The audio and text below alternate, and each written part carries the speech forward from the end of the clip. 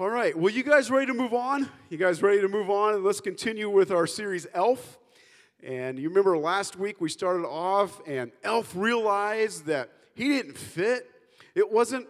Something was different about him, and yeah, he could change the batteries in the smoke detector every 6 months, and it just wasn't a good fit. And there's times in all of our lives that we come across something and we begin to realize that this life we're living isn't a good fit.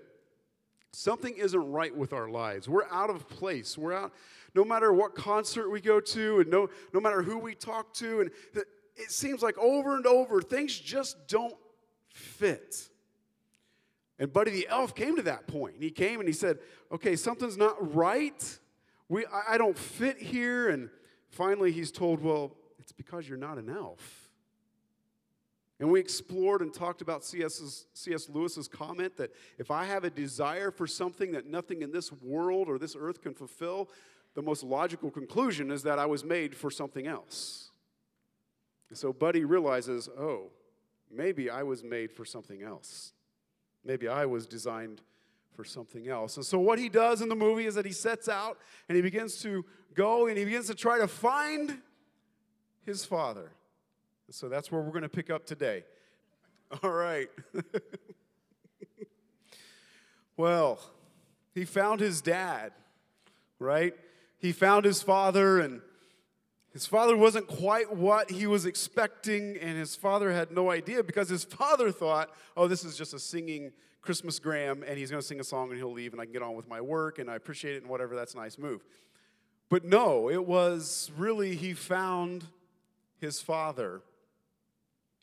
And all of us, like Buddy, are designed to search for our Father. We are designed, when we get to that point in life where we're like, I've tried all of this stuff in life. Maybe I've tried drugs. Maybe I've tried sleeping around. And maybe I've tried having money, and maybe I've tried this or I've tried that, and nothing seems to work. God says, as we talked about last week, we are designed to begin to search and search and search. And God's okay with us searching because it is a characteristic of Him. And because we are designed in His image, we search because God searches. Seems kind of odd, doesn't it? It seems like it doesn't fit, and yet the Bible tells us in Psalm chapter 14, verse 2, in the Amplified Version, it tells us this: the Lord has looked down from heaven upon the children of men to see if there are any who understand and act wisely, who truly seek after God, longing for His wisdom and guidance. God is looking for people that search for Him. God's looking for people that seek out His wisdom and His guidance. God says, I look down to the sons of men, and I'm trying to find people that want to listen to me. I'm trying to find people that want to hear what I have to say. I'm trying to find people that will let me help guide their lives, because their lives will begin to be so much more full and so much more rich. And if you've ever seen the movie, you know that that's exactly what happens to Buddy. His life becomes more full and more rich because now not only is he connected to the folks at the North Pole, but now he's found his dad. And throughout the course of the movie, as we'll find out, his dad comes around and he begins to have more of a meaning for life and a more fulfilled life because he's connected with his dad. And God is looking for people that seek Him. Now, Buddy does a couple of things, and for the rest of the sermon, I want to talk about those two things that Buddy does. The first thing that Buddy does is that he left where he was and went to a new place. Buddy says, I have to change. It's at that point in our lives where we're ready for salvation, where we say, I have to change. What I'm doing is not working. I have to get away from where I'm at and go and do something different and something new. But what I want to talk to you about for the next few moments is that change. If you follow me at all on Facebook or in other places, you know that recently I've written a book. And that book is Delta to Victor, and it's 22 Days to Change. Because change is difficult. And yet it's the only, or likely the only consistent in life. Change is the only consistent in life. And yet we dread change. And so I wrote this 22-day devotional to help you with change, to help all of us with change. And somebody messaged me last night, and they said, I got your book, and I'm trying to answer the questions in the devotional, and it's hard. These are hard questions. Because why? Because inherently, we want to sit on the couch, eat the chips, and watch the movie. We don't really want to change. And we come to Jesus, it's like something needs to change, and Jesus goes, okay, let's change. But our lives, we're stuck in the ruts. We're stuck in what we're used to.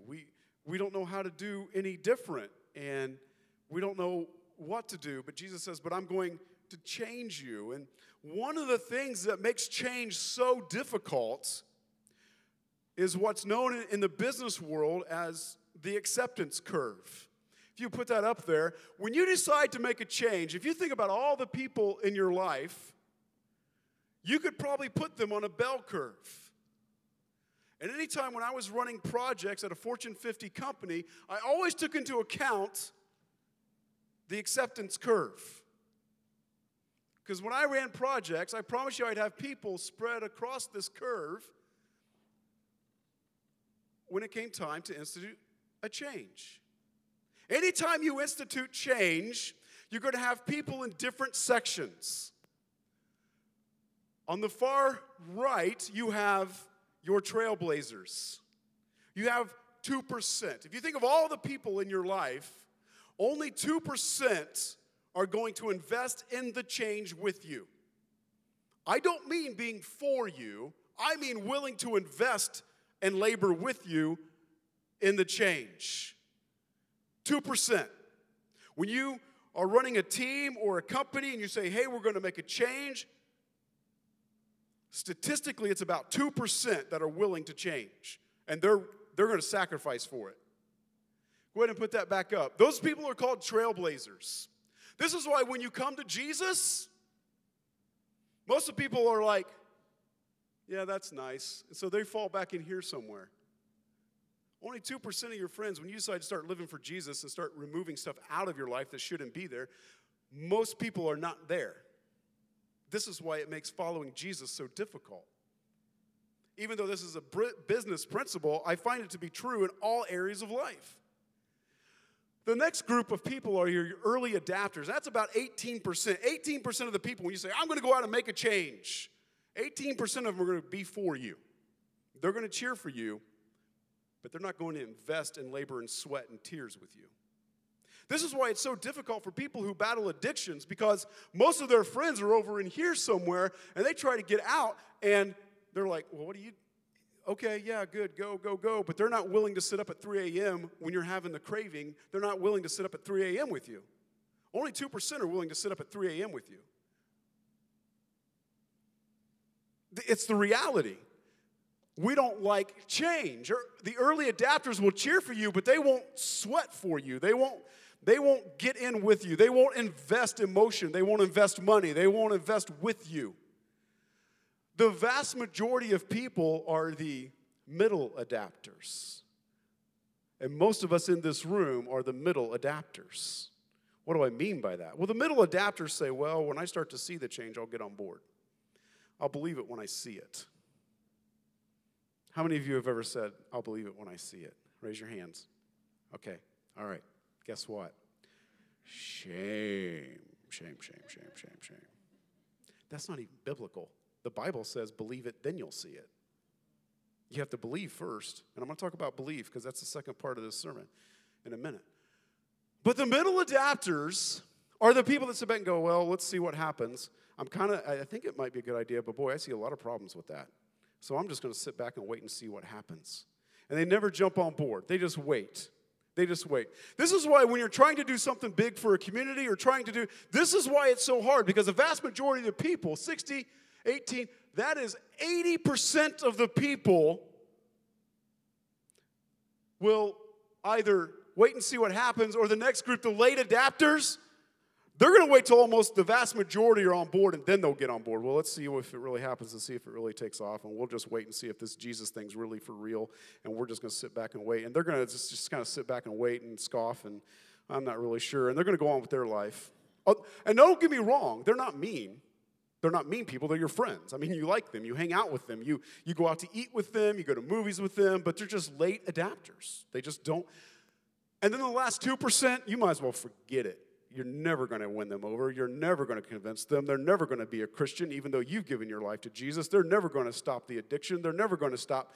They're never going to. And if you try to make a massive change in a team or in a company, these are the people that will walk. They just don't want it. They want nothing to do with it. They'll leave. And that's okay, because you don't need those people. You don't need those people in your life. Now, when I say you don't need them in your life, that doesn't mean you have to be mean to them. It's just, this is where they are. This is who they are. They don't want to change. They'll never change. It's always been this way, and we're not going to change. Right? And so these people are like, if I can just use a flying analogy, because I enjoy flying, these are these last 20%, these are creating drag on your airplane. Your airplane's trying to move forward, but there's so much wind going this way, it's creating drag, and it's slowing you down. The late adapters will never adapt. And this is why when you give your life to Christ and you're going forward and moving forward, these are the people that just aren't going to be with you. They'll leave you. These friends will leave you and walk away.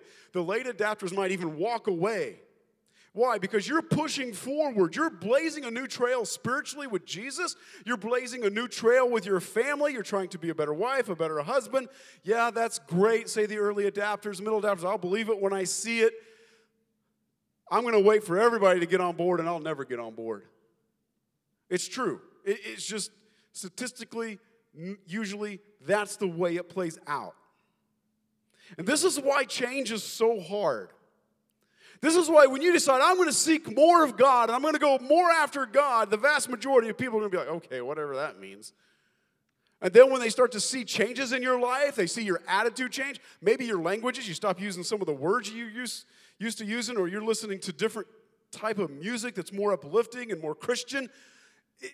We don't like change. We don't want to move. But you know what happens? Those 2%ers, you know who those 2%ers are? They're the Thomas Edisons, the Henry Fords, the Bill Gates. They're those people that we all read about because they shaped a culture. They shaped something. They decided that the norm wasn't good enough. When Buddy sets out, he goes, okay, the norm at the North Pole is fine, but something's not right. I've got to change. Right? And if you watch the movie, you'll see an elf in every category here. Because change is difficult for us. Change is tough. But Buddy says, I can't stay here. I have to make a change. Something has to change. Something's got to be different. And all of us in our life at some point reach that and say, I got to change. I have to shift. I have to move on and do different. And now we get into the second point of the sermon, and that's belief. Some people believe you have to change, and they're going to change and make a difference, and some people don't believe you need to change at all, and most people just believe whatever they see because they're content with their own life. And they don't want to make that change. And so this is the importance of belief. When Buddy in the movie finds his dad, he finds his dad disinterested. He finds his dad aloof. He finds his dad too busy. His dad doesn't really believe it. His dad's just kind of there. And for most people, that's how they view God. He's just there.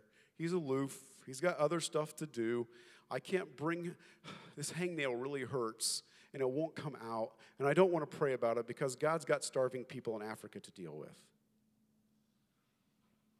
He cares for you as much as he cares about the starving person, so pray to him about your hangnail. I know that's a goofy, silly example, but it's true. It's true. And here's another problem with that thought. I can't pray to God because he's got all these other bigger issues to deal with. That thought says that God operates in time and space. He doesn't. God operates outside of time and outside of space. He operates in a completely different dimension that we can't even comprehend. You see, you and I've shared this analogy before, you and I are stuck in this aquarium like fish. And this aquarium that we live in is called time and space. And we bump into the edges here and there. But God sits outside of our aquarium. And God can hear the knock at the door and realize he needs to feed the fish and put the castle back in the aquarium because he pulled the castle out. The little castle in the aquarium. You guys with me? You're just staring at me and just make sure. Right? God is aware of so much more. And as big and as dynamic as this earth is and as wonderful and as amazing as humans are, we're still in an aquarium, people. And so you praying about your job is just as important to God as the starving person in Africa. God doesn't operate in time or in resources. Well, God's only got so many resources. No, his resources are infinite. Infinite. I don't want to take up God's time. I don't want to take up God's resources. What? That's not even in his dimension. When you get to heaven, there is no concept of time. If you have loved ones, today at 2 o'clock at 4th Street, I'm privileged and honored to be a part of a remembrance service for anybody that's lost a loved one recently, and I'll be handing out ornaments to those that have lost loved ones recently. But I want to tell you something about your loved ones who have gone on before you. They have no concept of time anymore. Time doesn't exist in heaven. The first day you get to heaven is just as real, and here I have to add time to it because I don't understand. The first day in heaven is just as real to you as the millionth day. It's just like you perpetually keep opening presents all the time. That feeling that when you get something new and fresh, you get that new truck or you get that new, and you're excited about it, that's like heaven all the time, every second, every minute. That's what heaven feels like. And do you grow old of that? No, because there's no concept of time. I don't want to get into any more philosophy because this isn't philosophy class. But that's the way heaven is. God is not aloof. Here's the problem. Here's where we run into our problem. Often your relationship with your earthly father impacts your view of your heavenly Father. Often your relationship with your earthly father impacts the view you have of your heavenly Father. And some people didn't grow up with good earthly dads. Maybe your dad struggled. Maybe your dad had anger problems. Maybe your dad was abusive. Maybe your dad was a good Christian guy, but I got news for you. Even the best Christian person still battles sin from time to time. Everybody battles sin. Me, St. Ignatius, you name it. Everybody battles sin. So even the best Christian on earth, I don't care who you name, what preacher you name, everybody at some point battles sin. It might be pride, it might be lying, it might be fear, it might be gluttony, it might be whatever it is. And so even a good earthly dad still struggles. But the earthly father is perfect. In fact, John 3:16 through 18. We all hear John 3:16 a lot. But do you go on and read verses 17 and 18? Let's start with verse 16. For God so loved the world that he gave his one and only Son, that whoever believes in him shall not perish but have eternal life. For God did not send his Son into the world to condemn the world, but to save the world through him. Whoever believes in him is not condemned, but whoever does not believe stands condemned already, because they have not believed in the name of God's one and only Son. God says, I didn't send Jesus into the world to condemn you and make you feel guilty and show you how horrible you are. Because I sent him into the world to show you that I love you and that I'm for you And then I'm with you. Do you believe it? And there's the crux of every argument and every debate that you will ever see on Facebook or social media or ever have with your coworker or your neighbor, where you place your belief. Let me get political just for a minute. Oh no, right? You've got blue on one side, you got red on the other side, you've got your independents. And if you scroll through social media, especially with all of the things going on right now in the government, somebody's going to give you a fact on this side, and somebody's going to give you a fact on that side, and the independent's going to give you a fact on this side, and they're going to point to all of these things and all of these debates, whether gun laws or abortion or what, you name it. They're all going to give you their viewpoint, their facts, their data. Doesn't mean anything. What does mean something? Because what are they all after? They're all after your belief. Where you have a belief, God has given you the ability to believe. And so whether you're the saint or the atheist believes there's no God. The saint believes there is a God. What do you do with your belief? Where you place your belief will direct your life. And then you have to battle the change and the 2%ers on either end of that spectrum. Where you place your belief is what matters. Because I can sit up here, I've got friends on both sides of the aisle. I got friends that are so far one way, and I've got other friends that are so far the other way. And they're always giving me this data and these facts, and I'm like, guys, but God's given us all the ability to believe. What do you do with that? That's what matters. What do you do with your belief? Where do you place it? What do you do with it? You can put your belief in man, you can put your belief in data, you can put your belief in science, you can put your belief in politics. But guess what happens? Then you are stuck, perpetually trying to outprove and outmaneuver the next person. Well, that data says that. Yeah, but this says this. Or you put your belief in God, and you put your belief in what He values: trust, love, hope, patience. And guess what? I'm not stuck trying to outdo my neighbor now. I'm not stuck trying to outthink my neighbor. I'm not stuck trying to one-up the next guy to prove that my belief is right. Where you place your belief makes all the difference in the world. All the difference in the world. So the question is, where do I place my belief?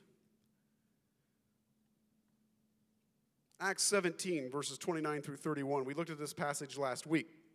Therefore, as God's offspring, we have no need to imagine that the divine being is like gold, silver, or stone image made by human skill and thought. God overlooks ignorance of these things in times past, but now directs everyone everywhere to change their hearts and lives.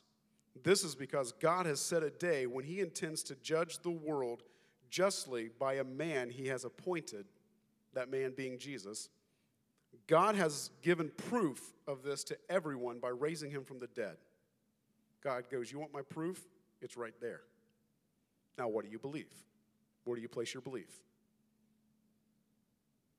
I'm not talking about your intellectual opinion. I'm talking about your heart, your belief, who you are.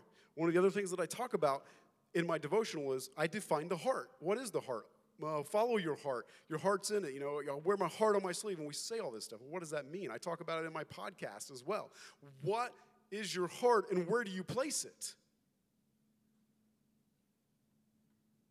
See, God has a purpose for your life. His purpose is for you to, as we talked about at the beginning, His purpose is for you to seek Him, to find Him, to know Him, and to follow Him. That's what He wants. He wants a relationship with you. The reason you have the ability to search things out is because that's a characteristic of God. Because as we read earlier, God is seeking and looking for the people that want to connect with Him. He's not up there. He's not aloof. He's not like Buddy's dad up there and aloof. Like, oh, I have a son? No, I've got children that I want to love and I want to care for.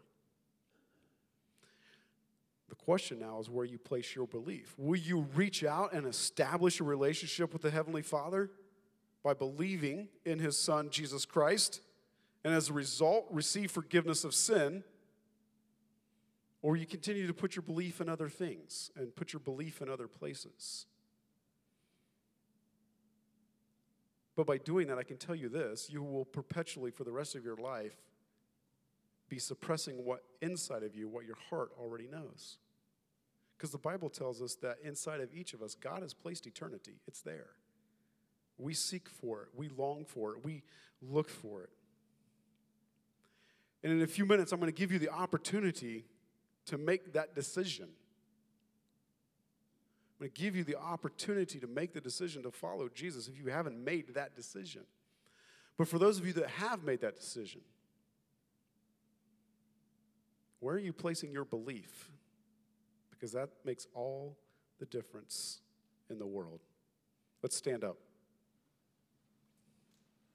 If I could ask Aaron and Lori to come down on this side, and if I could ask Lynn and Jesse to come down on this side, and I'm going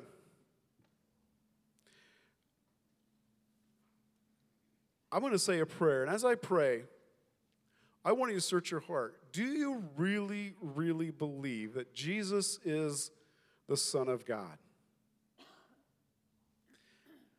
Because our Father, our Heavenly Father, is not aloof writing children's books and doesn't really care if we exist or not. He is seeking, as the Bible says, He is seeking us. This morning, I had a little incident, and I'll share this. I couldn't find my phone. And I was looking all over the house, and I'm like, I just went from the bedroom to the garage, and I just followed that path. I'm like, where can my phone be? It's gone. It's missing. I was searching and searching and searching. And you know what? Lynn calls my phone, and she begins to search for my phone as I'm searching, and we both found my phone.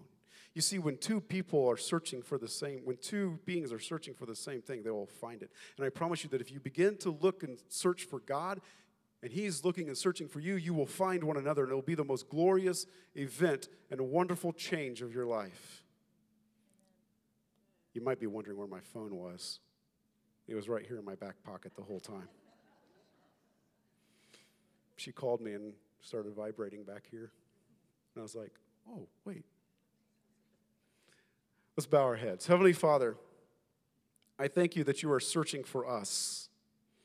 And unlike Buddy's dad, you're not aloof, you're not out there. But we are like Buddy, and we are out of place, and the world seems big and strange, and so many different things going on that we are searching for you. And Lord, even after we find you, it doesn't stop. We only grow towards you and grow to know you. As in the movie, Buddy begins to grow and know his father.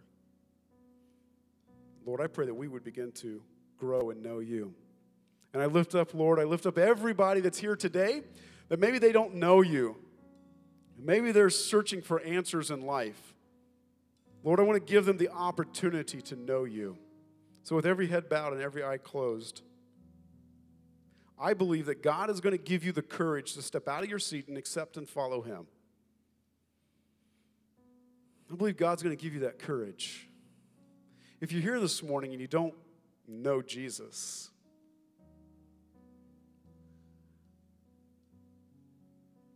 or if you need prayer for anything else in your life, maybe there's a relationship, maybe there's a health issue, maybe there's an emotional issue that you don't know how to handle something, we're going to pray. We want to pray with you. If you want to come forward at this time and let us pray for you. If you're here this morning and you want to accept Jesus, but maybe you're afraid to step out of your seat and come forward, I want to invite you to go to the Connect table and get a card and fill out one of those blue Connect cards and write down there that you want to accept Jesus. And I'll call you this week and we can just have a chat over the phone about what it means to accept Christ. All heads and eyes back up here as we close out with song. They'll be up front. They want to pray with you and believe God with you.